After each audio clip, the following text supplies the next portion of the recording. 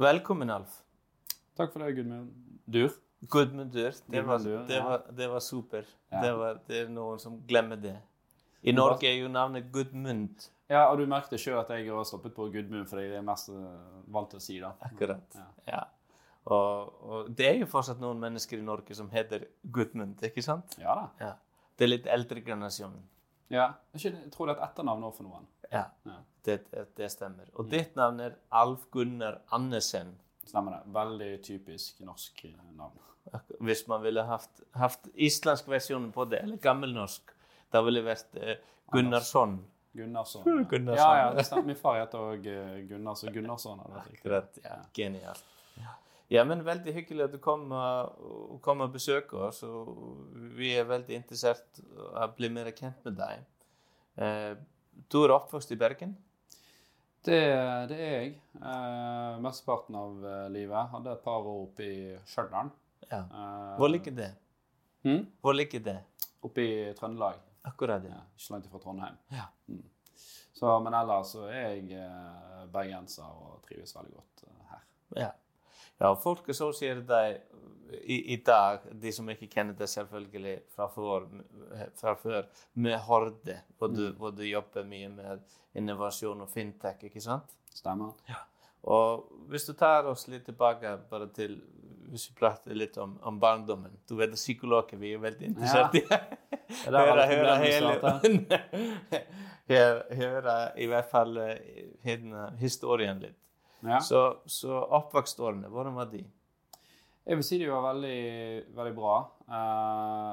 Jeg jo halvt aurlending, min mor fra Aurland. Så når min mor og far ble sammen, så flyttet hun til Bergen. Og så fikk de 3 unger på rappen. Ja. Så det gjorde at min mor valgte å bli hjemmeværende. Så, og min far var ingeniør, og vi hadde det helt greit, men ikke en sånn fantastisk god økonomi da, når det en lønning som man lever på. Og så... Måtte du bruke klær av dine søsken, eller fikk alle nye? Ja, nei, jeg husker det at fra fettere og sånt, da fikk vi klær da. Så jeg hadde noen fettere som var 3 år eldre enn meg, så det var ikke uvanlig. Akkurat, og heller ikke for våre generasjoner. I den tiden, det var jo veldig mye praksisen ofte. Absolutt. Men altså, vi tenkte ikke over det som unger, vi hadde det godt. Vi manglet ikke mat og den type ting, så ja. Akkurat, og søsken, du har... Jeg har 2 brødre, 2 yngre brødre, så jeg eldste mann. Ja, du eldste mann, akkurat. Ok, og hvordan var skoleårene? Jeg vil si, de var ganske grei. Kjedet meg kanskje litt. Ja. Kanskje litt mer kreativ anlagt enn det som det normale skolevesenet legger til rette til. Så det følte jeg kanskje litt på. Men ellers så var jeg I hvert fall jeg følte jeg var relativt godt likt på barneskolen. Og hadde venner. Og du aktivt barn? Ja, det vil jeg si. Akkurat. Vil du mene at den skolesystemet, at den som ofte noen funner å peke på I dag, for aktive, kreative gutter, og da kan det ofte være mindre ideelt, den eksisterende skolesystemet som vi har I dag. Ja, jeg tror jeg var en litt sånn rastløs gutt, da, sant? Så jeg kunne liksom være aktiv, og jeg husker en gang, I gamle dager fikk du liksom, jeg vet ikke om du får det nå da, men da fikk du melding med deg hjem hvis du hadde gjort noe galt da. Ja. Sant? Og det var en sånn del ganger der jeg bare gjorde ting som jeg ikke tenkte over, så ikke, jeg fikk det ofte, men så kunne jeg få melding med hjem for det da. Så følte jeg litt sånn, hvorfor fikk jeg det? Det var jo liksom, jeg gjorde ikke det med vilje. Det var bare skjedde bare uten at jeg tenkte om det. Ja, og hvilken type av handlinger var det? Nei, jeg husker vi satt I sånn historiefortellingssirkel, eller på sånne her benker da, sånn satt ut som firkant. Og så satt jeg I et hjørne, og jeg var litt sånn, kunne sitte sånn med beina, sant, og spenne og sånt. Litt rastløs. Ja, sant, og så satt jeg en jente ved siden av meg, da, sant, og så dunket jeg ofte I hennes bein. Men jeg tenkte ikke over at jeg gjorde det en gang. Sant? Men da husker jeg læreren trodde at jeg gjorde det med hensikt. Ja, akkurat det. At det var uønsket til å forstyrre klassen. Ja, eller at jeg gjorde det for ertoner og sånn. Men det var bare at liksom beina mine gikk da. Akkurat, jeg skjønner. Og skoleårene gikk da, og når du begynner å nærme deg da ungdomsårene, begynte du å ha en tanke om hva du ønsket å drive med? Var det økonomi? Var det fort et interesseområde? Ikke det hele tatt. Nei? Var det fotball eller basket som for mange? Jeg spilte fotball på barneskolen, og så ga jeg meg egentlig med det på slutten av barneskolen. Og da var det musikk som stod i interessen, så da skulle jeg bli rockestjerne. Det var det jeg skulle bli. Akkurat. Hvilken band var den ideelle bandet? Er det Guns N' Roses? Eller?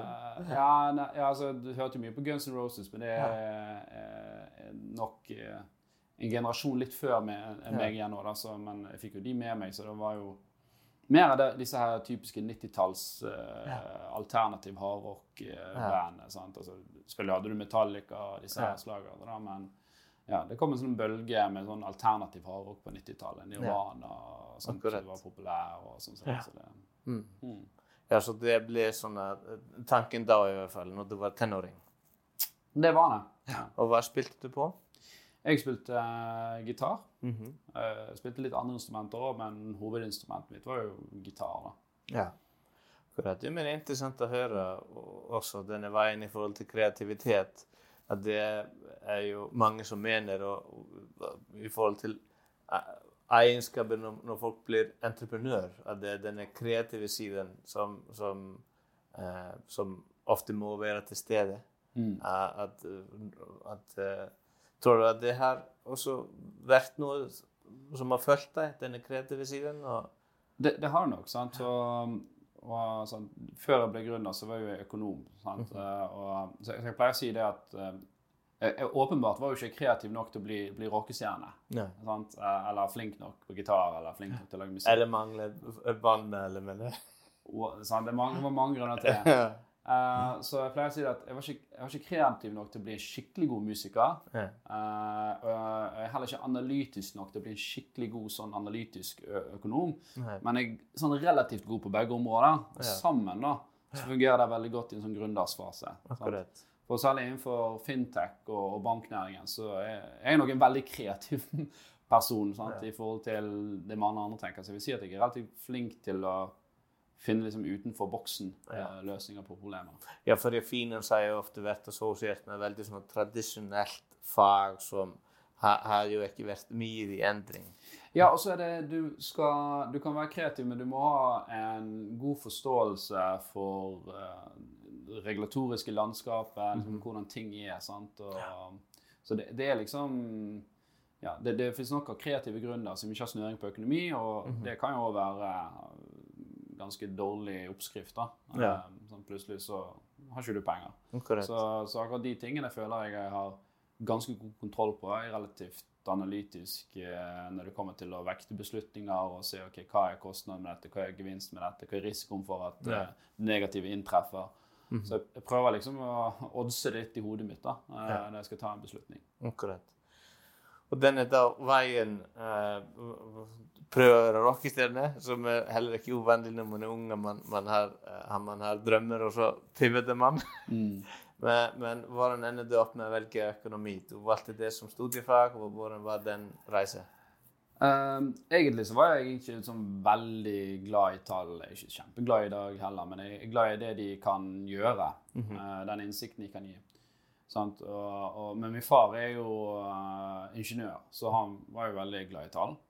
Så jeg husker til jul på ungdomsskolen, om det var andre år, tror jeg, så fikk jeg en ganske dårlig mattekarakter da. Så måtte jeg sitte hele romjulen 3 timer hver dag og gjøre matte med han.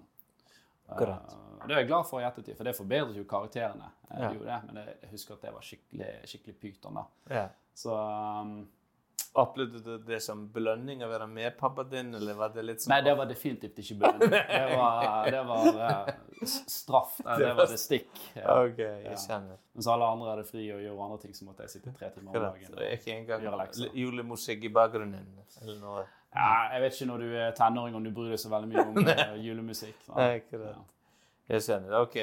Men da ble du litt flinkere i matte, tror du, efter sånn mer fokus på tallene?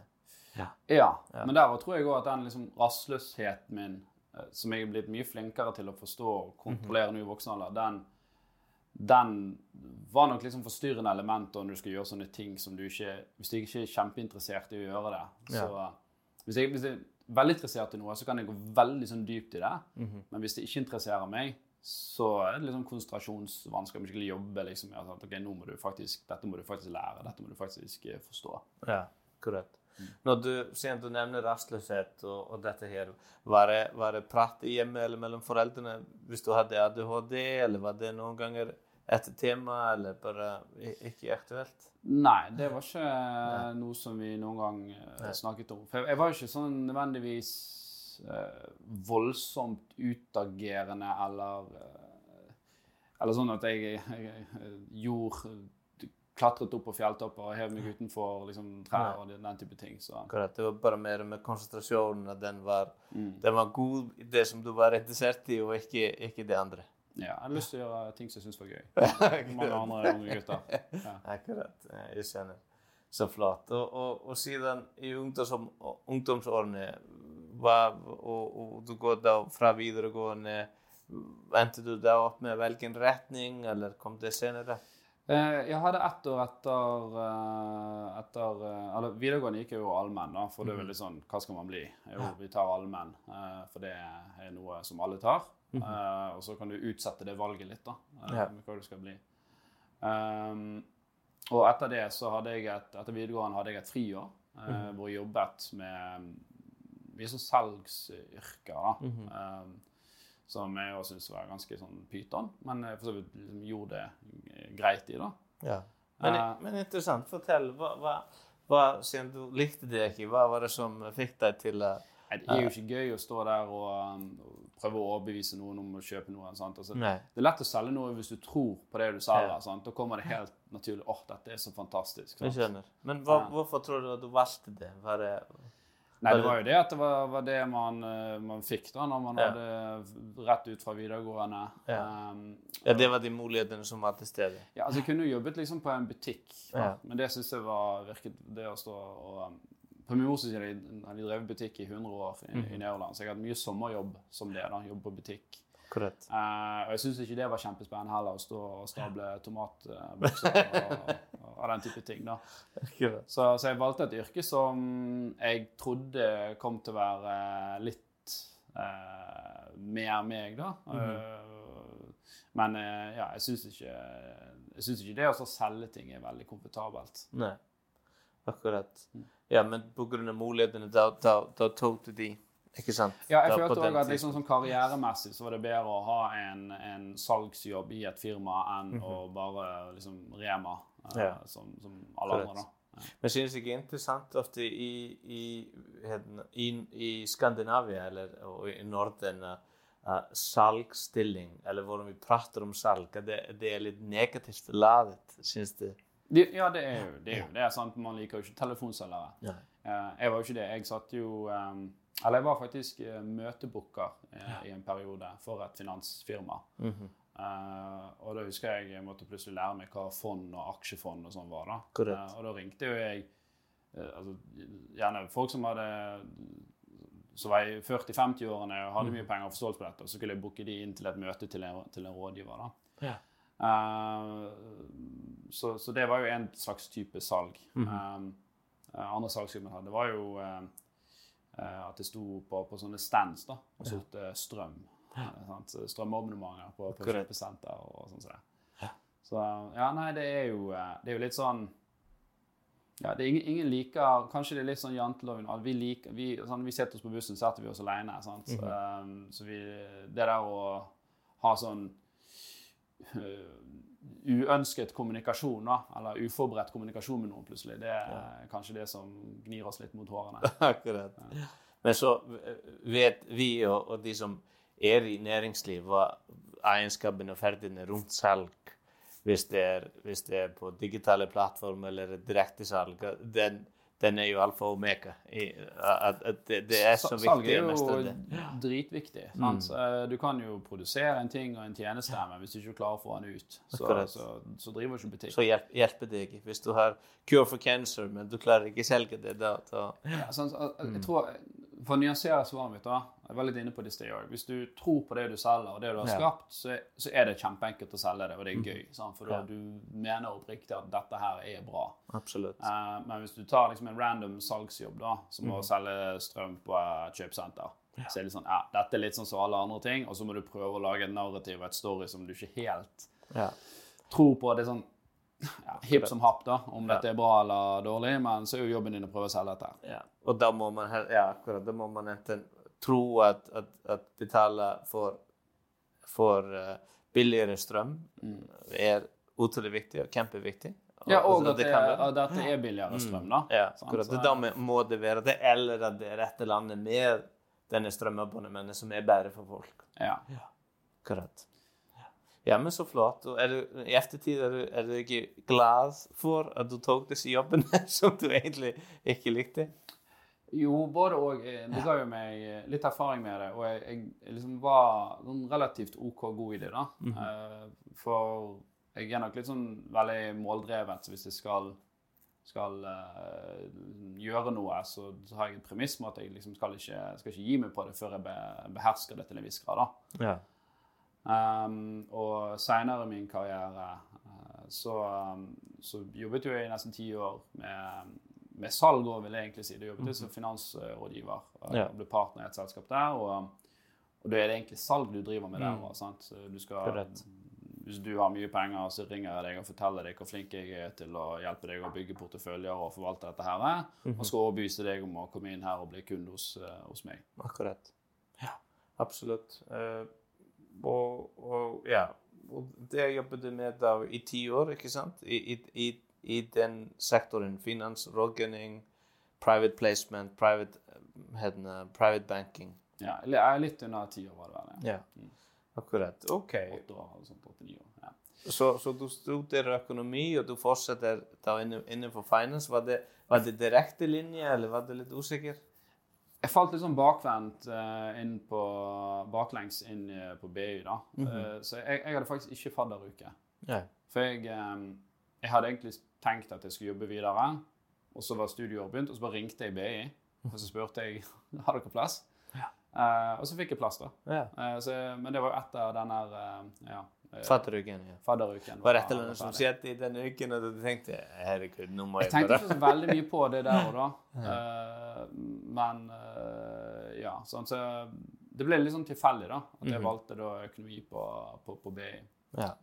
Og siste år på BI så gjorde det relativt greit, for du visste litt hva jeg skulle jobbe med etterpå. Så etter jeg var ferdig med BI, så jobbet jeg et par år faktisk med min far, for han ble gründer på rundt 2000-tallet. Så han hadde jo noen selskaper, og jeg synes jo det han gjorde var spennende. Han var ingeniør for olje og gass, jeg skjønte ikke så veldig mye av liksom, teknologien som de holdt på med, men vi gjorde en del sånn eiendomsprosjekter og andre ting. Så jeg jobbet et par år med han, satt også og forvaltet liksom, litt av de pengene vi hadde i det systemet. Og da satt jeg og daytradet, sant? Jeg var oppe klokken 6 om morgenen og fulgte med på børsene og den type ting. Og det var egentlig det som ledet meg inn i den neste jobben min også. Ja, med rådgivning og i forhold til forvalterformer. Ja, sant? For vi solgte jo det hovedselskapet da, til Archer, eller Sivelse på den tiden. Og da ble det veldig mye mindre aktivitet på ting, og vi hadde gjort en del av de tingene vi skulle gjøre. Så da var det han som var leder i et selskap som het Optimum her i Bergen, som vi hadde vært kunder da. Så spurte om jeg, når jeg var ute på utkikk, så spurte han om jeg var interessert i å komme på andre siden av bordet. Så det var litt sånn tilfeldig, men jeg synes det var veldig spennende å få se litt sånn på andre siden av teppet, da, hva det som beveger seg. Akkurat, ja, spennende. Og du som privatperson, du far, ikke sant? 2 unger, ja. 2 unger, gift? Forlovet. Bryllup planlagt? Nei. Skal du la det ligge litt? Ja, altså, nå han yngste, han ble 2 nettopp da. Når de så små, og det 2 gutter, som også har et veldig høyt energinivå, og du gründer, og liksom i en vekstfase i et selskap, så så har ikke det vært hverken økonomi eller tid til å begynne å planlegge det. Ja. Fruen enig?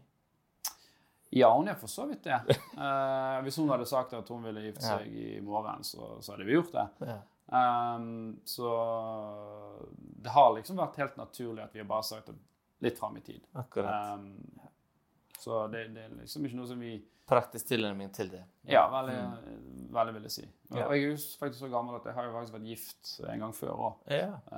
Så jeg har vært gjennom det der. Men samtidig så ønsker jeg jo at hvis hun ønsker å ha et bryllup og sånn, så vil hun skal få det. Akkurat. Dette hadde dere funnet ut sammen. Ja, akkurat. Men så jeg sier litt sånn, vi kan jo gjerne gjøre noe annet denne gangen da, så kanskje dra til utlandet og gjøre det, eller ikke ha et sånt helt tradisjonelt bryllup. Koster utrolig mye også. Norsk gjennomsnittlig bryllup, det koster ganske mye.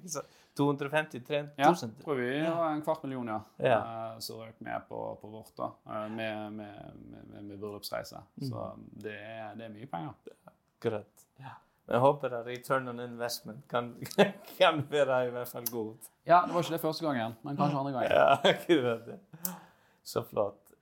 Og tror siden du har 2 barn, og siden når man har barn, og det begynner i skole og slike ting, det også påvirker de valgene som man tar i livet. Var det for deg å starte gründerselskap i denne fasen, når du etablerer familie? Det sånn en faktor som folk ofte tenker på. Hvordan var det for deg? Nå sier jeg også på grunn av vi måtte jo tenke selv på det, at det en stor faktor. Ja. Jeg vil si det var en ildprøve og noe av det mest slitsomme jeg noen gang har gjort. Ja. Så for jeg på det tidspunktet så hadde jeg blitt partner da, i det forvaltningsselskapet som jobbet i. Og var litt usikker på om jeg skulle gå ut og bli gründer fortsatt. Så jeg søkte å komme inn på en MBA da, innenfor finansiell teknologi og innovasjon. Så jeg hadde dette studiet som jeg nettopp hadde begynt på. Så fikk jeg min første sønn i august 2018. Og i november 2018 så valgte jeg likevel å starte selskap for meg selv. Som Horde i dag. Horde, ja. Og begynte å jobbe fulltid med det. Jeg sa opp jobben min og begynte å jobbe fulltid med det i februar 2019. Ja. Og da gikk jeg jo fra å ha en veldig sånn stabil og trygg jobb og veldig god lønn, til å ha en mye mer sånn uforutsigbar hverdag. Det var noe jeg tenkte på, at nå har jeg tatt liksom forpliktelsen med å få meg en familie. Så det var jo, jeg måtte snakke med fruen min ganske mye om dette her, da, at det vil jo at jeg tjener mindre her, så håpeligvis tjener jeg mer i fremtiden, sant? Så dere hadde en god dialog om dette før du gikk inn i det? Det hadde vi, og jeg vil si at vi stort sett veldig flinke til å kommunisere. Det var nok en av feilene som vi gjorde i mitt første forhold. At begge vi var ikke flinke til å snakke sammen, og det førte til mye problemer. Så når jeg var da på vei inn i et nytt forhold med Elisabeth, som er min forlovede i dag, så var jeg veldig observant på det, da, at jeg liksom, uansett hvor vondt det så skal vi liksom snakke om det. At vi må kunne ha de tøffe samtalene. Og det vil det si vi har, og av og til er det driftøft når du står i det, men som regel blir det alltid bedre etterpå. Ja, men så bra at du deler, og i forhold til når du opplever første ekteskapet gikk ikke, da du sier at du tok noen læringer fra det, og det er en av største læringene. Det er kommunikasjon, og hvordan type kommunikasjon man skal ha. Definitivt. Kunne du utdype litt sånn i forhold til når man har disse samtalene, hvordan tilnærmer du deg med partner? Det er jo ikke... Hadde jeg hatt en veldig god oppskrift på det. Ja, ofte har man planen, men den er kanskje ikke alltid bevisst. Men hvordan tror du at du gjør det annerledes nå? Nei, det er det at jeg er tøffere å snakke om ting da. Selv om det er vondt, sånn for dette blir litt sånn stereotypisk da, men vi menn har jo litt sånn tendens til å kanskje ikke snakke så veldig mye om sånne ting, og særlig hvis vi ser at partneren vår blir litt sånn opprørt, så trekker vi oss, for det er veldig ubehagelig å se at det er noe bryr deg om begynner da tenker vi at det er ganske bedre å slippe en enn det. Beklager, det var min feil, bare la oss droppe det. Mens nå er jeg tøff for at nei, dette må vi gjennom da. Og så prøver jeg å tenke på hvordan jeg ordlegger meg, og selv om det er veldig fristende å liksom lage story i hodet ditt som gjør at du skal liksom vinne diskusjonen, som å tenke, det handler jo ikke om å vinne her, det handler liksom om å komme til en løsning da. For det er veldig lett å liksom gå og bygge opp sånne argumenter, det skal jeg si, og det sa hun, og det gjør hun da, sant? Men det føler jeg ofte blir sånn skadelig, for da blir det bare to sånne angrepsposisjoner. Akkurat. Så hvis jeg skal åpne noe sånn, så prøver jeg heller å være litt mer sårbar og si at jeg vil gjerne snakke om noe. Dette er viktig for meg, jeg har følt litt på dette, jeg vil ikke du skal ta det ille opp. Altså, gå litt mykere frem da, i stedet bare for å angripe verbalt, selvfølgelig ikke. Jeg kjenner. Men det er jo genialt, og det som er interessant også, bare hvis vi tenker om entreprenørskap, når man ser på stressfaktorene hos den ledende entreprenør, eller den etablerer, de har jo 2 ganger høyere psykiske vansker enn normal befolkning, og det er viss type annerledes stressfaktorer som de kan oppleve.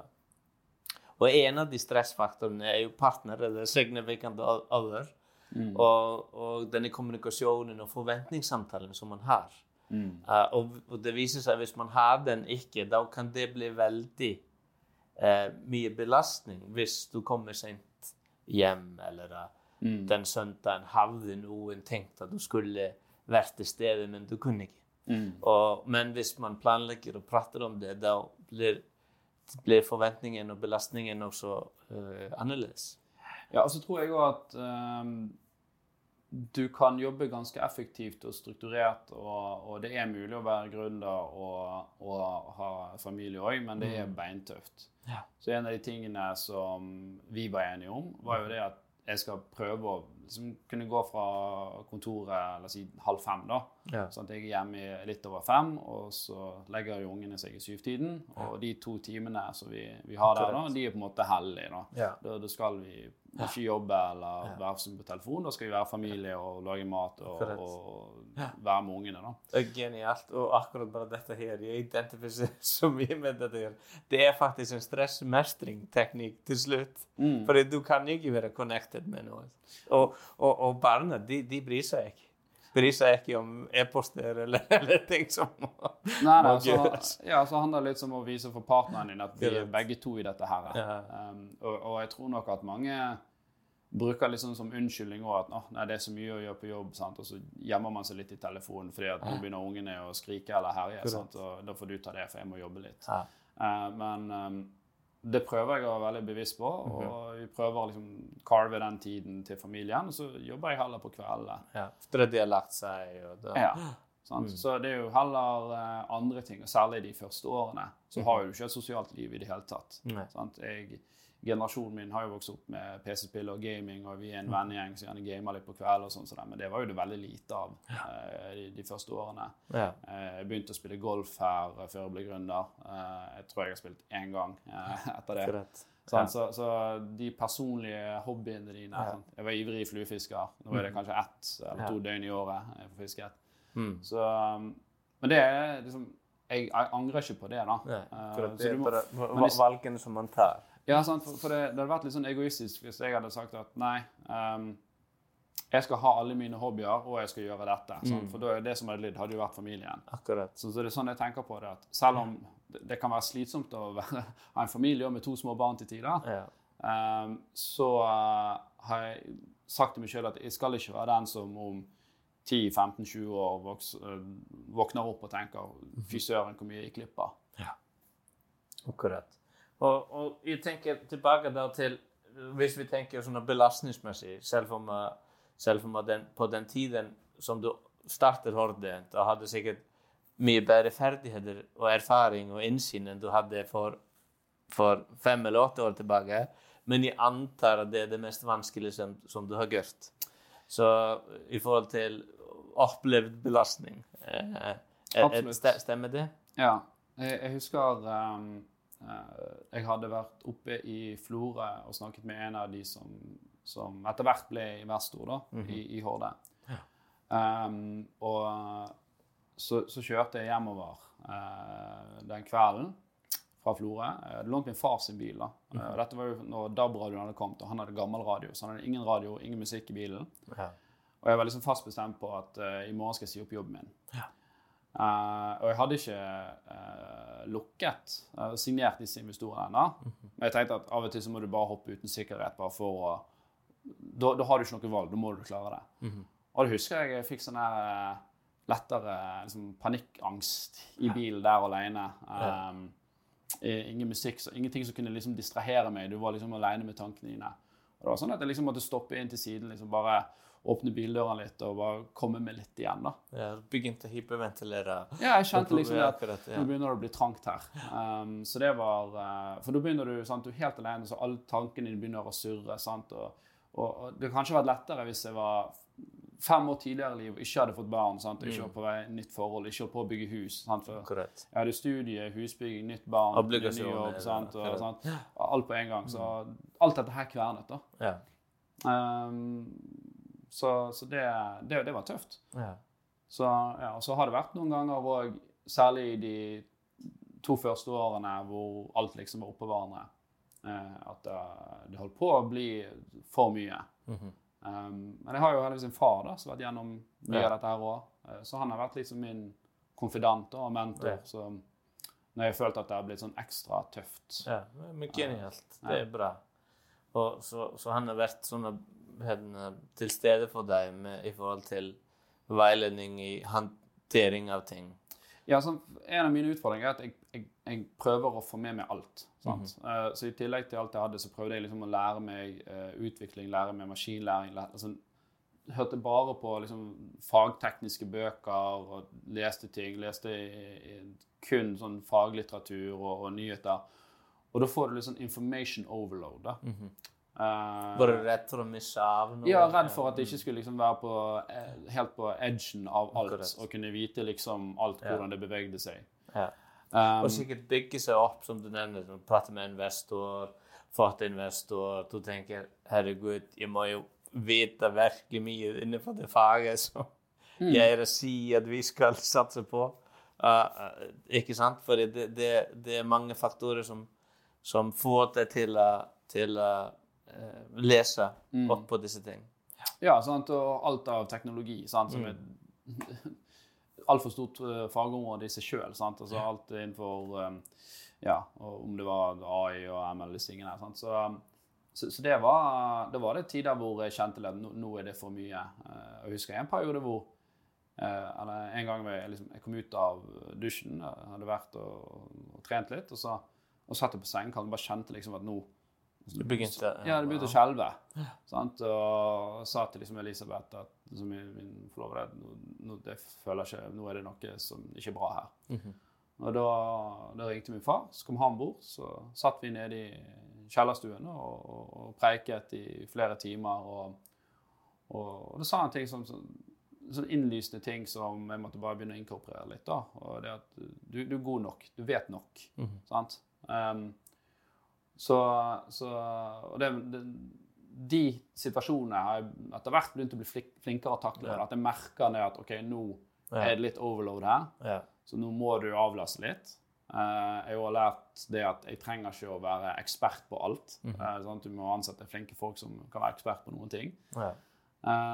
Så du bygger opp en verktøykasse da, om hvordan du håndterer stress og situasjoner. Korrekt.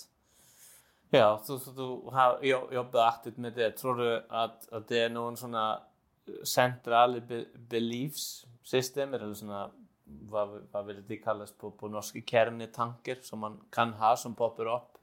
For eksempel, jeg må vite alt, eller jeg må være ekspert.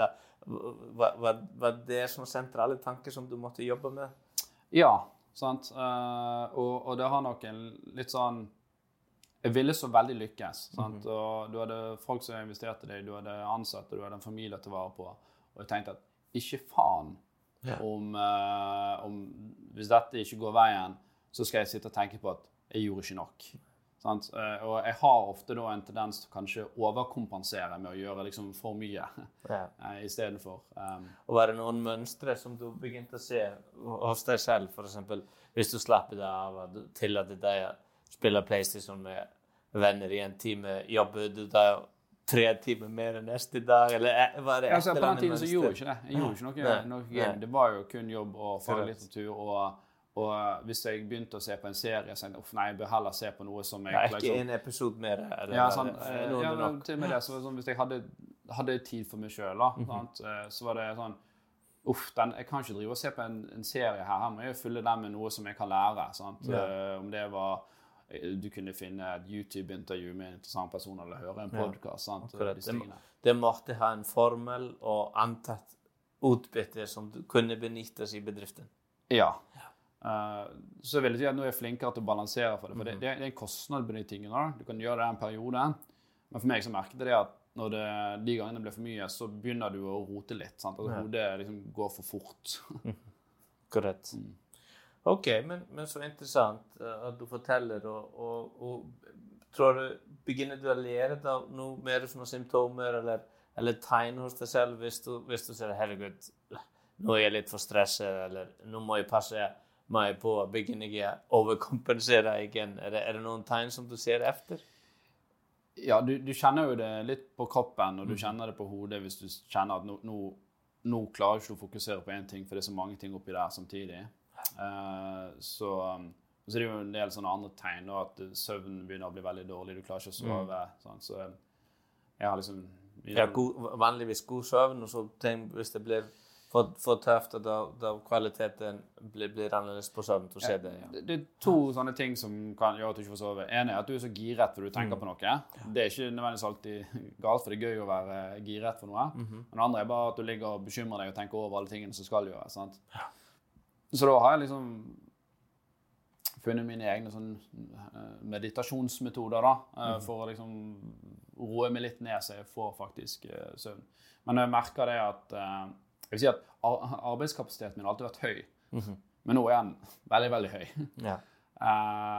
Og jeg har en bedre sånn feeling på hvor den grensen går da, når det blir for mye. Og jeg kan ikke si at det nødvendigvis akkurat X, Y og Z. Du kjenner det liksom på kroppen, og du kjenner det på væremåten din, at nå det for mye, og da må jeg fokusere på å trene og heller høre på musikk I en periode. Så du kjenner kanskje på energinivået ditt også, at du liksom bare du kjenner at nå du drained. Akkurat, ja. Absolutt. Ja, men og det noen sånne dårlige vaner som du så at du begynte å tilegne deg tidligere når du var overbelastet, annet enn å overkompensere? Et eller annet, drikke for mye kaffe eller alkohol, eller det var et eller annet som du begynte å gjøre, som du innså, det var jo ikke så bra. Sukker, for eksempel, hvis man sover dårlig, I hvert fall jeg, da går man og man vil spise mer sjokolade. Ja, sikkert all of the above. Men ja, det... Pizza, pils, sjokolade, snus, var det et eller annet? Ja. Sant, jeg vet, altså det virker som når det blir så mye, så trenger du et utløp på noe, sant? Du orker ikke være sterk på den fronten der også. Så kanskje til en viss grad, altså mat, selv om jeg liksom har hatt fokus på å liksom, trene jevnt og spise ok og sunt, så det lettere å liksom si sånn, ja, men jeg fortjener det, eller nå jeg så sliten. Så, nå bestiller jeg pizza. Ja, akkurat. Alkohol, særlig under denne covid-perioden, så blir det en sånn kultur for at man nesten satt hjemme og drakk, eller gjerne på Discord, hvis vi gamet da. Sant? At det ble litt sånn, det ble for enkelt da. Sånn, før gikk du ut for å treffe noen, og så drakk du. Så begynte man plutselig å liksom sitte hjemme og drikke med folk over... Lettere rettferdiggjøre, for jeg kan ikke dra ut, og vi må jo gjøre det hjemme. Ja, sant, altså, og det ble mindre barriere for å drikke da. Og så kan man også føle at hvis du veldig stresset, at det godt. Det helt utrolig hva pilsen smaker annerledes når du stresset. Ja, det var, nå var det fredag, sant? Nå, akkurat, ja. Knekk. Ja, for den litt farlig, fordi folk vet jo, og man ser i psykologi, at hvis du forteller deg, men jeg ikke veldig full, men allikevel 3-4 pilser i feil setting med høyt stress, at det kan være farlig agenter ofte. Ja, sant. Men jeg har aldri vært sånn at jeg har som i hverdager og sånt. Men fredagen ble litt sånn da skal vi kose oss litt da. Men ja, så det har nok blitt flere, altså fra at det var kanskje en fredag i måneden før da, så begynte det på grunn av at det var så lett å sitte hjemme og gjøre det. At det ble liksom hver fredag så møtes vi på Discord og tok noen pils og gamet. Så det trenger ikke være så veldig galt det da, men hvis det blir fredag og lørdag, så begynner det å bli litt slitsomt. For du kjenner jo det på kroppen, sant? Nå er jeg 37 år, sant? Og det tar på da. Akkurat, absolutt. Spesielt når man har 2 unger også. Absolutt, ja. Men jeg er interessert i å høre litt om hva du tenker i forhold til gründerselskap og sånn økonomisk tenking bak det. Fordi ofte økonomer, de har lært mange prinsipper eller tankeganger rundt bare risk og reward, og det andre ratioer, som man sharp ratioer og forskjellige typer ting. Så la oss si at, jeg vet ikke hvis du enig, men i forhold til økonomisk gevinst, da risk reward ikke til stede med å etablere selskap i Norden. Nei, det det nok ikke. Så du sånn statistisk sett på det, så skal du være ganske idiot. Eller ha en sånn unormalt høy tro på dine egne evner. Akkurat. Så da jeg bare gi meg at stort sett at man vil allikevel tro det, men samt gjør man det. Og i forhold til din del, hva tror du har vært sånn største driveren bak? For å ta det først, så var jeg veldig bevisst på at det var høy risiko da. Så både for jeg jobbet i finans, og jeg var vant til å veie liksom risk reward. Ja, for ofte de som jobber i finans, så kan de er jo mindre sannsynlig til å starte selskap. Ja, for de vet at det er jo helt idiotisk å gjøre det. Akkurat så. Og jeg spilte mye poker før poker-NM, så som oddsing, jeg har aldri vært sånn på oddsing på fotball og sånt, men den type sånn statistiske odds har jeg vært sånn relativt bevisst forhold til. Og det er noe som jeg bruker i dag også, sant? Jeg regner liksom sannsynligheter ja, sannsynligheten, og ikke bare sannsynligheten, men jeg må si kostnaden og gevinsten, sant? For hvis sannsynligheten er høy, men kostnaden er liten og gevinsten er stor, så skal du fortsatt liksom gjøre det, selv om risikoen er høy. Fordi at kostnaden med at det går feil er ikke så gale. Så det var jo liksom den biten av det. Og hva som var driven, så var det vel det at jeg hadde blitt partner i det selskapet som jeg jobbet i. Jeg har alltid følt at jeg skulle bygge noe selv. Jeg har vært veldig dratt mot den verden. Mens jeg jobbet i min tidligere karriere, så var jeg også med i styrer i en del andre startups, så jeg hadde sett på litt feil som folk hadde gjort da. Og hadde veldig lyst til å skape noe, rett og slett. Liksom behov for at noe stod igjen etter meg. Det er kanskje det samme som gjør at man gjerne får barn, sant? Det er jo ofte sånn behov for at man skal Liv og legacy, eller gjøre noe som har påvirkning. Yes. Akkurat. Og så synes jeg det er fantastisk mye gøyere. Jeg synes... Du har sett det når du har gjort oppgaver, sett andre kommunikasjoner. Dette liker jeg gjør at jeg hadde sett. Ja, i den gamle jobben min, var helt ærlig, jeg synes det var litt pyton. Det var ikke det som gjorde at jeg leverte bra resultater der, var jo det at jeg hadde et høyt driv da. Men jeg følte at det kostet meg så mye liksom å holde det drivet der oppe, og jeg fikk ikke igjen for det. Så tenkte jeg, ok, hvis jeg bruker det drivet der i en annen retning, noe som gjør at jeg kan få større gevinst i enden selv, så er jeg interessert å gjøre det. Så jeg skal ikke si at det var sånn kalkulert beslutning på at jeg visste at jeg kom til å lykkes, men jeg var villig til å ta den risikoen da. Så tenkte jeg, det verste som skjer, hva er det da? Jeg synes ikke det gjør noe kjempegøy uansett. Så jeg har lyst på en ny karriere uansett. Jeg tror jeg skal klare å hente penger til å finansiere dette her opp. Jeg tror jeg skal kunne klare å skape noe. Og så får vi se liksom hvor veien fører videre da. Akkurat. Spennende. Og tror du også bare med det blir... Det er ofte tanker som folk går igjennom. Det er jo mange forskjellige typer tanker. Du prater om relasjonen til pappa din. Du har jo sett at han har gjort ting. Og det var kanskje inspirerende også. Absolutt. Og så når du får også barn, fikk du tanker om hvordan pappa ønsker jeg være i forhold til de? Eller hva ønsker jeg å få til også nå er jeg blitt pappa? Ikke bare med økonomi, men hvordan de ser på deg? Jeg tror det at hvis rollen i livet bare å være pappa, så... og det kan godt være folk som er fornøyd med det, da. Men jeg tror oppriktig at hvis du skal være en god pappa, så må du være fornøyd med ditt eget liv også. Og hvis jeg ikke hadde gjort det jeg hadde gjort, på grunn av at jeg skulle bli far, sant? Og jeg har blitt stuck i en jobb som jeg ikke likte, så tror jeg hadde vært ulykkelig.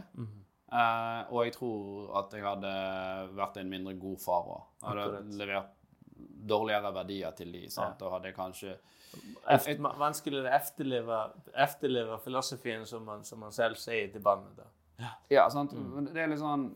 Hvis jeg ikke hadde gjort det, så kanskje heller at jeg hadde blitt alkoholiker. Sant? Altså fordi at jeg har nok en litt sånn personlighet da, at jeg må ha noe litt ekstremt i livet mitt. Jeg har aldri hatt interesse av å hoppe ut av et fly i fallskjerm, for eksempel.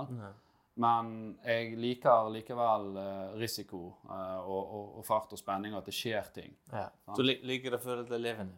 Ja, absolutt. Selv om det kan være veldig vondt når du står midt i det. Men tror du at ofte folk kan ha en sånn innbygd tanke om at man må få ut sitt potensial?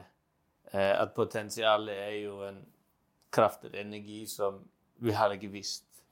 Det tror jeg tror du at du tenkte, ok, jeg har noe, men jeg vet bare ikke hva det er. Ja, definitivt. Og sånn var det for meg også. At jeg hadde ikke lyst til at den kraften skulle bare sitte inne, for da tror jeg den hadde surnet seg og blitt brukt til teite ting i stedet for. Og jeg har jo sett det også på folk som jeg tenker, de har den kraften, men den personen har gitt opp. Ja. Sant? Men hva tenker du interessant at du nevner? Fordi nå har vi begge vært på denne reisen å starte selskap som opplever opp og ned og hele pakka. Og så antageligvis hadde du sett også selskaper som har blitt startet i en hype, AI-hype. Og så slutter grundetime veldig fort. Tror du at noen av de selskapene, nå vil jeg ikke generalisere eller sette folk i kategorier, tror du at de har gjort det på feil premisser?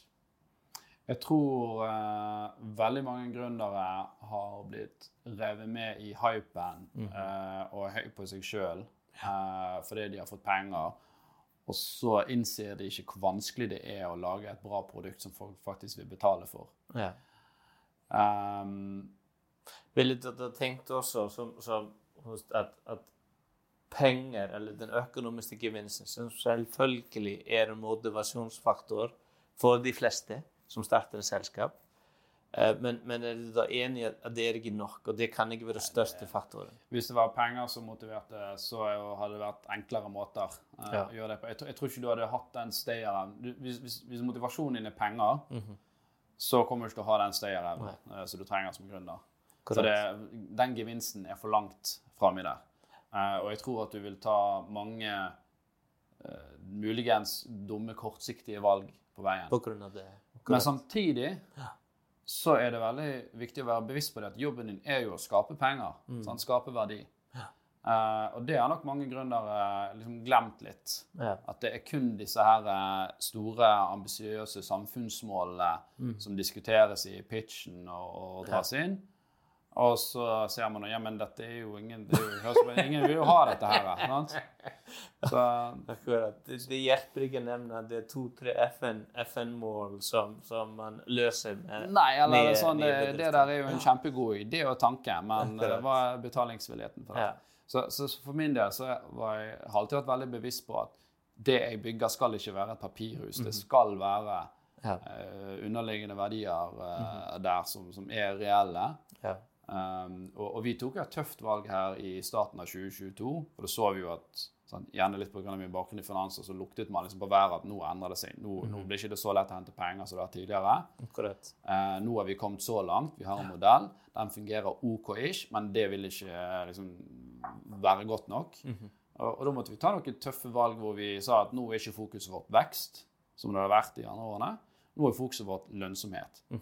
Og så er det lett å si det også, men så skal du begynne å implementere alle disse strategiene. Du skal inn i tøffe forhandlinger, du skal endre retning på prosjekter, du skal avvikle noen prosjekter, fryse noen prosjekter, og det er drittøft. Ja. Men hadde vi ikke gjort det, så hadde ikke vi hatt den veksten vi hadde. Ja.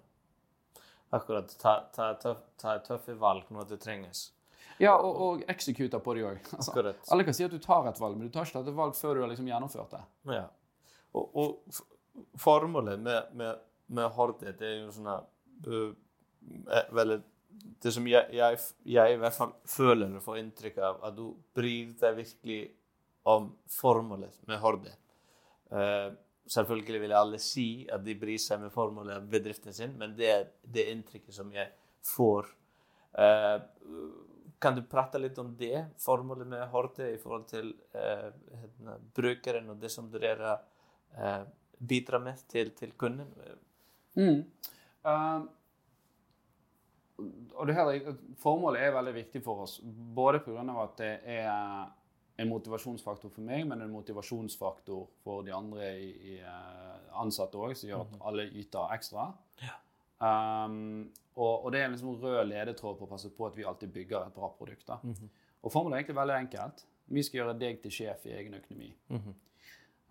Det innebærer at vi skal gjøre dette som er liksom vanskelig, komplisert og masse informasjonskilder som bare flyter der ute, og du har ikke helt oversikt, og prøve å samle det inn til noe du forstår, og som du kan ta en beslutning på. Målet vårt er jo å lage det som vi kaller selvkjørende økonomi. Akkurat som det er selvkjørende biler. Men det som er viktig på selvkjørende biler, det er at selv om bilen kjører seg selv, så er det du som skal bestemme hvor bilen skal kjøre. Du bestemmer destinasjonen. Og det er sånn vi ser det også. Vi skal tilrettelegge denne informasjonen, gi deg et beslutningsgrunnlag som er så objektivt som mulig, sånn at du kan peke den retningen som økonomien din skal ta. Akkurat. Og bak det, da må jeg anta, jeg er jo ikke økonom, men jeg har noen refleksjoner. Bak det antar jeg at man tror jo på at unødvendig gjeld er jo ikke bra for folk. Høyforbrukergjeld er jo ikke bra for folks liv. Det er vanskelig å bli sjef i sitt eget liv. Hva tanker har dere haft rundt det? Ja, nå er jo 90-95% av det vi gjør er jo refinansiering av dyregjeld, hvor du allerede har pådratt deg. Og målet er bare å få det ned. Ja, sant? Vi har hundrevis av millioner har vi spart for våre brukere i rentekostnader. Og vi får veldig hyggelige meldinger fra folk som sender oss, vet du hva, jeg var så dypt ute å kjøre at jeg hadde ikke null oversikt. Nå har jeg den appen her. Det har vært så motiverende for meg å se at disse tallene synker hver måned. Jeg har ett sted å sjekke dette. Og det er jo alle andre timer her og dette fikk vi til. Vi er det hjelper folk. Og dette er det produktet som du tror på, annet enn strømmer som du bare selger på storsenter, at du kan se at det egentlig hjelper folk virkelig. Ja, og samtidig så er det kan det være veldig god økonomi i det også, da. Grunnen til at vi valgte litt dette området ene var jo fordi at vi så vi kunne bygge gode løsninger der også, men når vi så på det markedet, så du disse andre agentene som var der ute. De hadde jo 40-50% marginer, altså resultat. Samme hadde bankene innenfor dette her. Så det er sånn, ok, hvorfor for denne bransjen her ha så høye marginer når de leverer et så dårlig produkt? Så tanken min var jo det at da må man gå inn her, og så må man kapre en del av den verdiskapingen, og heller fordele den litt mer på forbrukerne, men man fortsatt kan stå igjen her, og ha en chunk for de selv da. Korrekt. Så, ja, absolutt. God tanke. Tøft spørsmål her. Nå bare tenker jeg, de er etablerte, hvis du tenker om de bankene og odlende bedriftene. Hvis noen av de ville kommet til dere, så når dere virkelig begynt, og dere har jo begynt virkelig å konkurrere imot dem. Og de gir dere en oppkjøpstilbud. Og hvor du og investorene, det en tilbud som dere kunne ikke tro på. Men samtidig kunne dere vite at brukeren til slutt får dårligere produkt. At de ønsker ikke å satse videre på Horde, de ønsker å ta portfolien og sette det inn i DB, eller Nordea. Hva ville man gjøre da? Nå er det jo sånn at vi har en egen utlånsportefølje. Vi har jo 6-7 banker som vi samarbeider med. Så de kunne ikke tatt den porteføljen sånn sett. Men de kunne jo på en måte ødelagt produktet eller råsolgt på det. Eller lagt det ned, eller hva du vil. Ja. Og det er et kjempevanskelig spørsmål. Det er mange ting som, egentlig så hadde det ikke vært opp til meg heller, sant? For du har et styre som er kompetent, og de skal ta beslutning på alle aksjonærene sine vegne. Jeg har 16% av Horde. Men hvis du ville ha spurt deg, hva ville du... Det er veldig hypotetisk spørsmål. For det er mange kontekster innenfor det, sant? Det er jo hvor mye... La oss si at det gikk veldig bra.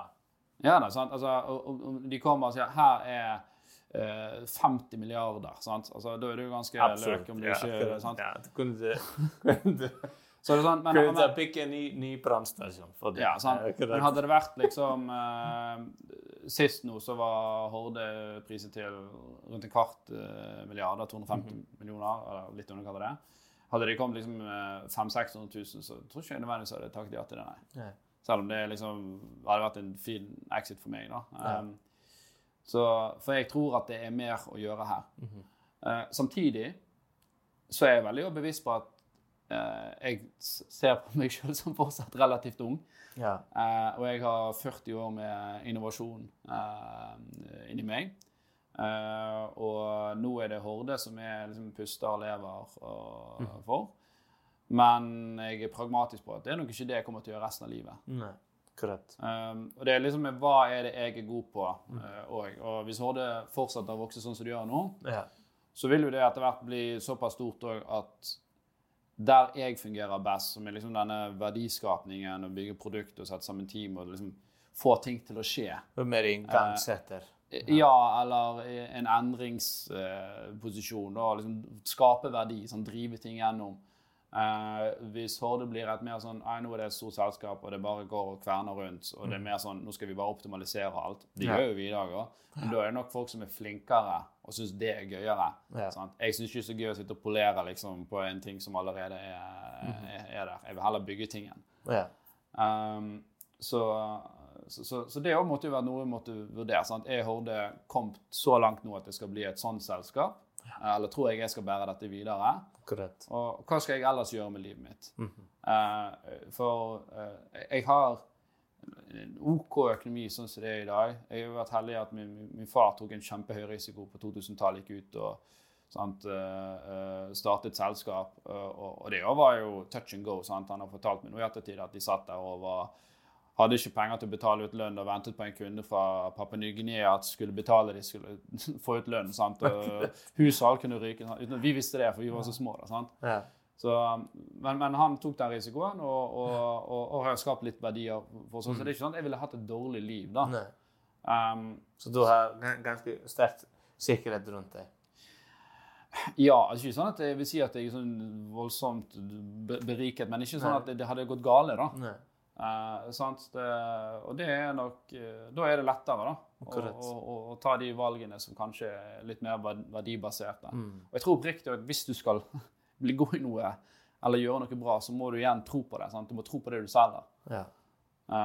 Og jeg tror hvis jeg bare hadde solgt meg ut av Horde nå, og ikke hatt noe annet å gjøre, så da hadde jeg fort blitt litt sånn retningsløs da. Ville det blitt med i PlayStation?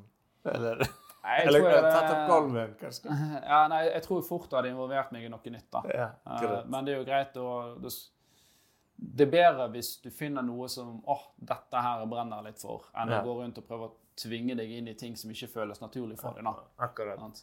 Litt det samme at du nevner også hvordan du var som barn, og du måtte virkelig være interessert I noe, og da fikk du det til, ellers ikke. Eller for eksempel når jeg spilte musikk, så fikk jeg jo tilbud om å bli med I andre band, sant? Så var jeg med på en øving eller så, sant? Og hvis jeg ikke likte musikken, hvis det ikke var helt min stil, så kjente jeg at det motiverer ikke meg liksom, til å levere det dere ønsker. Sant? Korrekt. Entreprenørskap, det er jo vanskelig å få til. Og fordi det er jo mange kategorier. Man kan være god I forskjellige typer ting. Det er jo produkt, det er salg, og så sette sammen team, og I skaleringsfase. Det er jo mange forskjellige typer utfordringer. Kommunikasjon til stakeholders og alt dette her. Hvilken område tror du at har vært vanskeligst for deg når det gjelder entreprenørskap og styre Horde? Veldig godt spørsmål. Nå har jeg hatt de fleste roller inne I Horde, fra support til juridisk økonomi, til vært veldig involvert I teknologien. Det som plager meg mest at jeg skulle ønske at jeg var en skikkelig god utvikler. Ja, at jeg kunne bygge mer selv. For jeg forstår utviklingen relativt godt, altså konseptet med det, jeg kan liksom veldig enkle ting, men jeg jo ikke like god som de som bruker 2000 timer I året på dette. Ja. Så alle de andre områdene så føler jeg at jeg ganske god da. Altså sette sammen juridisk økonomi, produktutvikling, forretningsutvikling. Ja. Så jeg føler at jeg skulle gjerne vært bedre på at jeg kunne liksom hoppe ned I maskinen og fikse ting selv. Ja. Ofte så oppdager jeg problemer der, og jeg kan belyse det og komme med et forslag til en fiks, men jeg kan ikke implementere fiksen. Nei, du kan ikke sitte enginen på skåden selv. Du kan høre litt lidende, men kunnskapen på det tekniske I detaljer, den har du ikke. Helt riktig. Og det plager meg litt da. For jeg har veldig høy driv, så hvis det andre ting jeg relativt god på for eksempel analyse, selv om jeg ikke en analytiker, altså jeg har ikke noe sånn statistisk, matematisk bakgrunn, men for eksempel bruker verktøy sånn som Power BI da, så jeg veldig flink til å finne fram og forstå dataen og finne innsikt relativt fort da. Så jeg har en sånn god driv til å dykke ned I den type ting. Men akkurat det der, jeg skulle ønske jeg kunne hive meg inn I kodebasen med utviklerne, og bare sitte liksom hele natten og bare knekke det der ut. Akkurat. Jeg skjønner det. Og da hadde du prøvd å hente frem tanker som du brukte tidligere om, jeg trenger ikke ha denne tekniske kunnskapen, eller et eller annet sånn balanse som du prøver å gjøre til å tenke analyse rundt det? Jeg har jo ekstremt flinke utviklere på teamet, sant? Og vi har veldig høy respekt for hverandre, vi kommuniserer veldig godt, og så det mer min egen personlige, sant? At jeg føler at det det ene området hvor jeg ikke kan gå inn og brette opp armen og hands-on gjøre det selv. Og ganske ønsker å kunne bidra også og hjelpe, og du kan det ikke. Så da min rolle med å legge til rette, sant? Og passe på at ting scopet, svare på spørsmål, og mine styrker det kanskje at jeg veldig flink til å se helheten I det da, sant? Og du har sikkert sett disse tegningene hvor det produkteieren ville ha, sant? Det som Scrum Masteren liksom lager, og det som utvikleren lagde, sant? Og så ser du tegningen endre seg, sant? Og så kommer du ut med noe som ikke var likt ønske fra begynnelsen av. Der føler jeg vi relativt gode da, at vi flinke til å kommunisere, og min rolle der nok å se det helhetsbildet, passe på at det som vi opprinnelig ønsket blir løst da. Det ikke sikkert at det ser ut sånn som det skulle se ut I begynnelsen, for du lærer ting underveis, men vi har ikke sånne her kjempeblemmer da, med ting som utvikles, at det går helt andre ting. Genialt. Og jeg må si det var liksom et viktig premiss for meg når jeg sa at jeg skulle ha utviklere in-house. For det som var jævlig poppis når vi begynte, det var at alle skulle ha utviklere I Litauen, eller Polen, eller whatever, sant? Og så skulle det bare sitte et lite team her I Norge. Jeg har ikke tro på det I det hele tatt. Interessant. Veldig interessant at du sier. Vi har jo mange tanker rundt det også, så absolutt, det var et bra valg. Ja. Du kan ha en node der, men du må ha kjernen såpass nærmt deg, og de må eie selskapet. Hvis du har et selskap i Litauens utvikling for deg, og jeg har mine utviklere her, så er jeg ganske sikker på at jeg kommer til å knuse deg. Akkurat, det er interessant. Men ofte, som du sier, på denne reisen med selskapet, da er det noen valg som folk tar, som kan ende opp med å være ganske betydningsfulle. Akkurat, og det er en av de som driver med teknologi, hvor en setter opp teknologisk team. Er det noe som du tenker da, siden vi er jo i Norge, og vi er jo i Bergen. Er det noe som du tenker myndigheter kunne gjort bedre til å legge til rette for teknologiselskaper og gründere? Ja, det er jo det, og jeg har jo blitt sånn ufrivillig politisk aktiv kommentator de siste par årene særlig da. Men det er klart at sånn som denne her kompetanseavgiften, som vi kaller det, så de påførte nå da 5% ekstra med arbeidsgiveravgift på de som har lønn over 750. Ja, vi skal betale for å ansette folk. Ja, sant. Vi skal betale for å ha folk i arbeid. Ja, og klart at flinke folk koster mer penger, sant? Og kompetansebedrifter, IT-bedrifter, så er det klart at det er veldig mange som tjener over 750 000 der. Så for oss ble jo dette liksom en ekstra skatt på kompetanse. Så jeg har ikke særlig sans for det. Så nå har vi en del gode ordninger i Norge for å få deg ut av startgruppen. Du har Innovasjon Norge, du har SkatteFUNN og disse tingene her. Alle disse her krever jo til viss grad at du ordner din egen finansiering også. Jeg tror Innovasjon Norge har endret seg litt nå, men når vi startet, så var det sånn at du kunne få 150 000 i markedsavklaringsmidler da. Ja. Og det er liksom, 150 000, hva er det? Hva er det? Sant? Du kan ikke bygge et produkt med det. Sant? Du kan få kanskje en designer til å tegne litt. Ja, skisse litt. Så det er litt sånn, ja. Er det riktig ordning? Det vet ikke jeg da. Men vi har benyttet oss av de der vi kan. Vi har fått det. Vi har fått noen innovasjonskontrakter på ting vi har gjort. Ja. Så du må jo ta de pengene som ligger der, sant? Vi har også tatt et sånt oppstartslån da, som det er meg og de to medgrunnerne som kausjonerer for. Ja. Og det var jo litt sånn, det var ikke så mye penger da, men det var likevel noen 100 000 vi skal kausjonere for, som føltes litt sånn skummelt ut da. Ja. Vi satt i gale, sant, i en veldig tidlig fase. Så jeg vil si at det legges godt til rette for tidligfaseselskaper. Der det skorter er gjerne den eskaleringsfasen. Ja. Da er det et kapitaltørke i Norge. Ja, absolutt. Og tror du man kunne gjort det også i forhold til, hvis man tenker om investering, tror du at det burde vært noen spesielle skattebevilgninger for de som investerer i selskaper, eller et eller annet gjort lettere for investeringen av slikt da? Veldig godt poeng. Det er to ting der. Det ene er jo opsjonsordningen som er alt for komplisert. Tullete. Jeg skjønner ikke at den fortsatt diskuteres, for den er jo ganske åpenbar. Ja, sant? Den burde definitivt vært gjort enklere. Og så ekskluderer den også en gründer, for eksempel, og en del rekke ting. Så det er jo helt teit. Og så har du denne skatteinsentivordningen, som gjør at investorer får fratrekk fra investert beløp.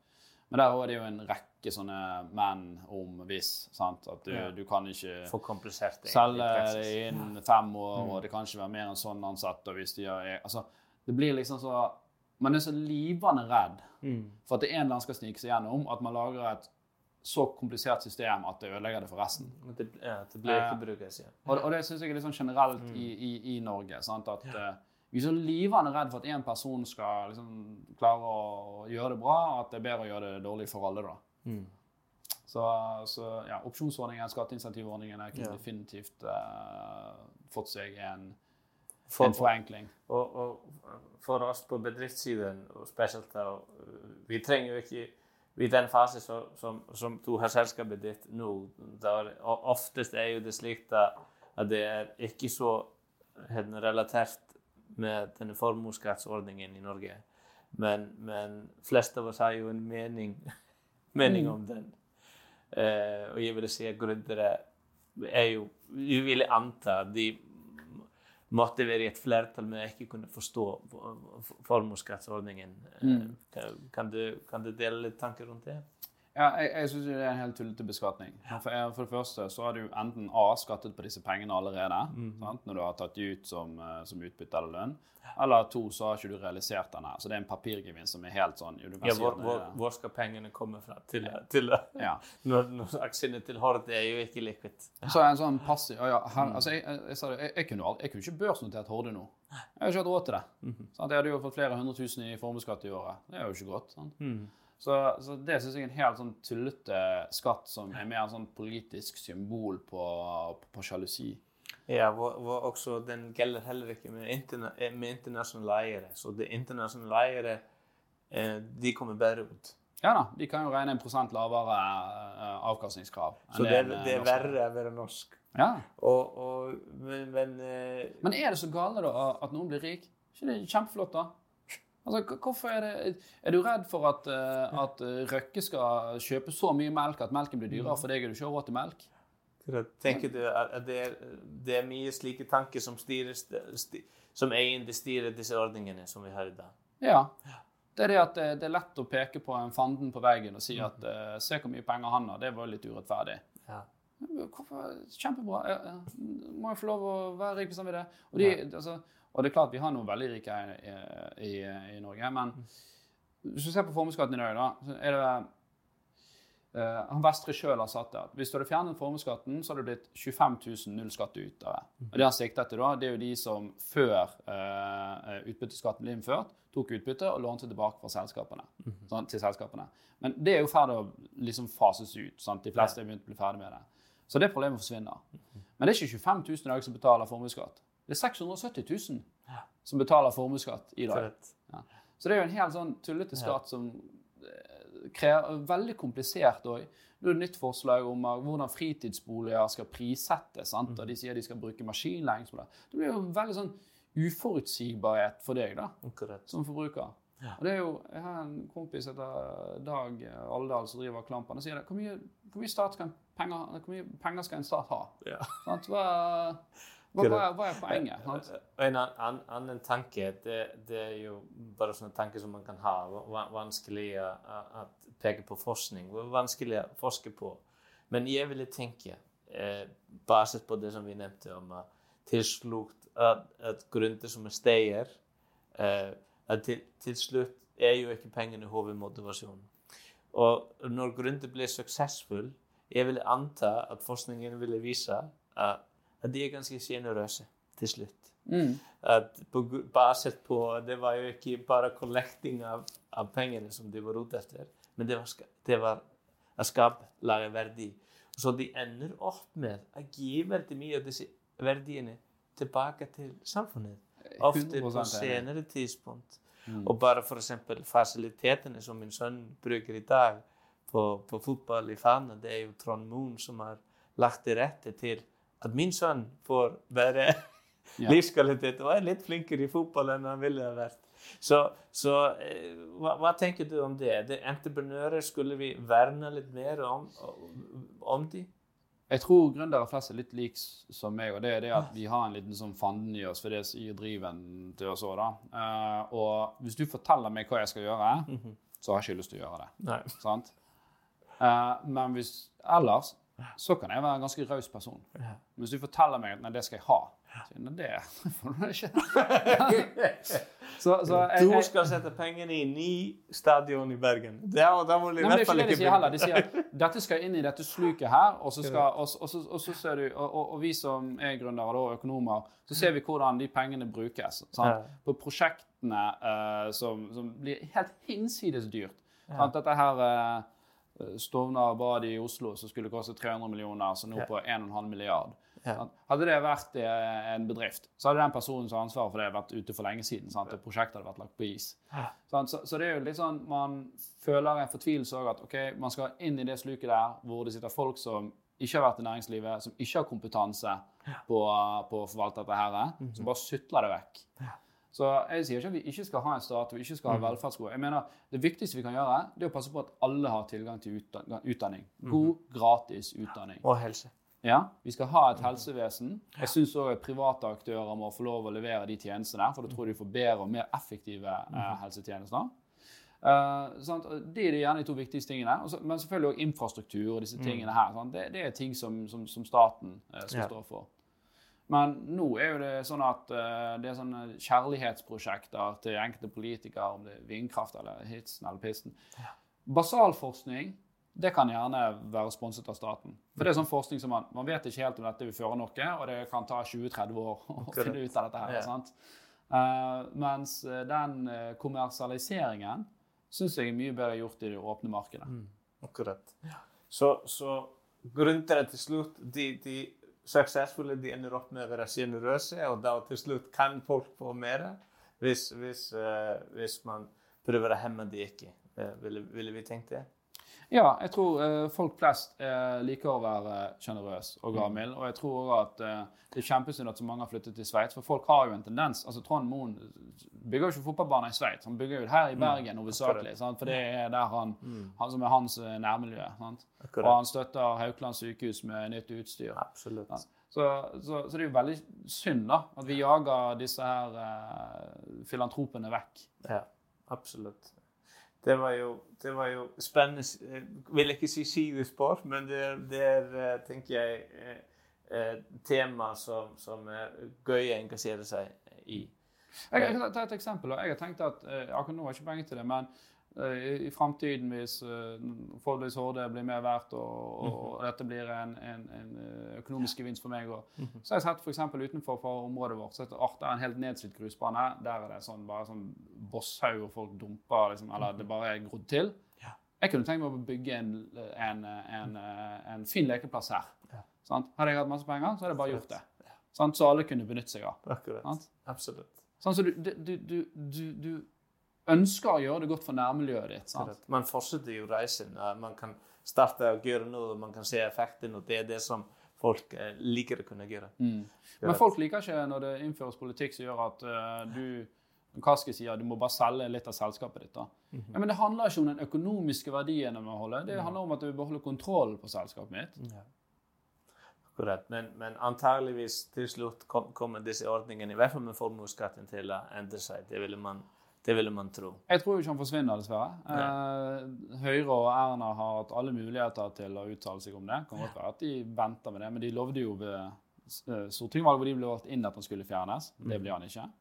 Men det blir forhåpentligvis en sterkere sånn rabatt da, på arbeidende kapital. Korrekt. Det har vært veldig spennende å få deg her til en prat, Alf. Det har vært kjempegøy. Og sånn, i siste liten, vil du fortelle oss, har du noen personlige mål fremover? Et eller annet med trening, eller skal du ta opp gitaren igjen, eller? Det er mange ting for så vidt man har lyst til å gjøre. Mitt viktigste mål er å passe på at jeg fortsatt kan være en god pappa. Og at jeg har lyst til å gjøre det som er gøy, og det er å skape. Så det jeg har ikke noen sånn større ambisjoner om det. Og som sagt, nå er det Horde, i fremtiden kan det være andre ting. Men det å bygge ting og skape ting, det er det som... Være til sted for barna. Ja, sant. Kunne balansere det på en god måte. Hvor både jeg er lykkelig, men også de har en god oppvekst og føler seg ivaretatt og blir trygge, gode mennesker. Ja, korrekt. Hvis du ville ha gått tilbake i tid og kunne gitt deg selv råd når du stopper på bilen og du begynte å hyperventilere litt, hvis du kunne gå tilbake i tid og gitt deg selv råd, hva ville du sagt til deg selv i bilen? vi har jo sett nok filmer til å vite at hver gang du går tilbake i tid og endrer på noe, så blir det bare verre. Så, det er mange ting jeg tenker nå at jeg tenker, for helvete, hvorfor gjorde du det? Det var så idiotisk at jeg gjorde akkurat det der. Men det var ganske nødvendig. Ja, og hvis jeg går tilbake i tid og sier at dette kommer til å gå bra, så kanskje jeg hadde slappet for mye av. Sant? For fremtidsalt så dette skulle gå bra. Det stemmer, ja. Så jeg tror at man liksom må bare lære de feilene, og av og til er det kleint, og jeg ser jo til, nå skriver jeg jo mye mer sånne artikler, både innlegg og artikler for Horde og nyhetsbrev. Hvis jeg leser liksom noen av de første tingene jeg skrev når jeg ble Gunnar, så blir jeg bare flau, sant? For det er så cringe å lese det. Ja. Men det har jo vært en del av prosessen, sant? For å komme der man er i dag. Akkurat. Og jeg er helt sikker på at om 8 år så ser jeg tilbake på der jeg i dag og tenker, fy faen for en løk jeg har satt på et intervju med Gunnar. Latt som jeg kunne ting, sant? Har endret mening om formueskatten, eller hva som helst, akkurat, ja. Jeg tror det var Matthew McConaughey som sa det, sånn at forbildet hans, det er liksom han om 5 eller 10 år. Akkurat, ja. Det er den personen han skal bli da. Ja, akkurat. Så det var en god ting å si. Absolutt. Men jeg skal ikke holde deg lenger helt. Det var helt topp å ha deg, så masse lykke til, og så håper vi ses vi snart. Absolutt. Takk for meg.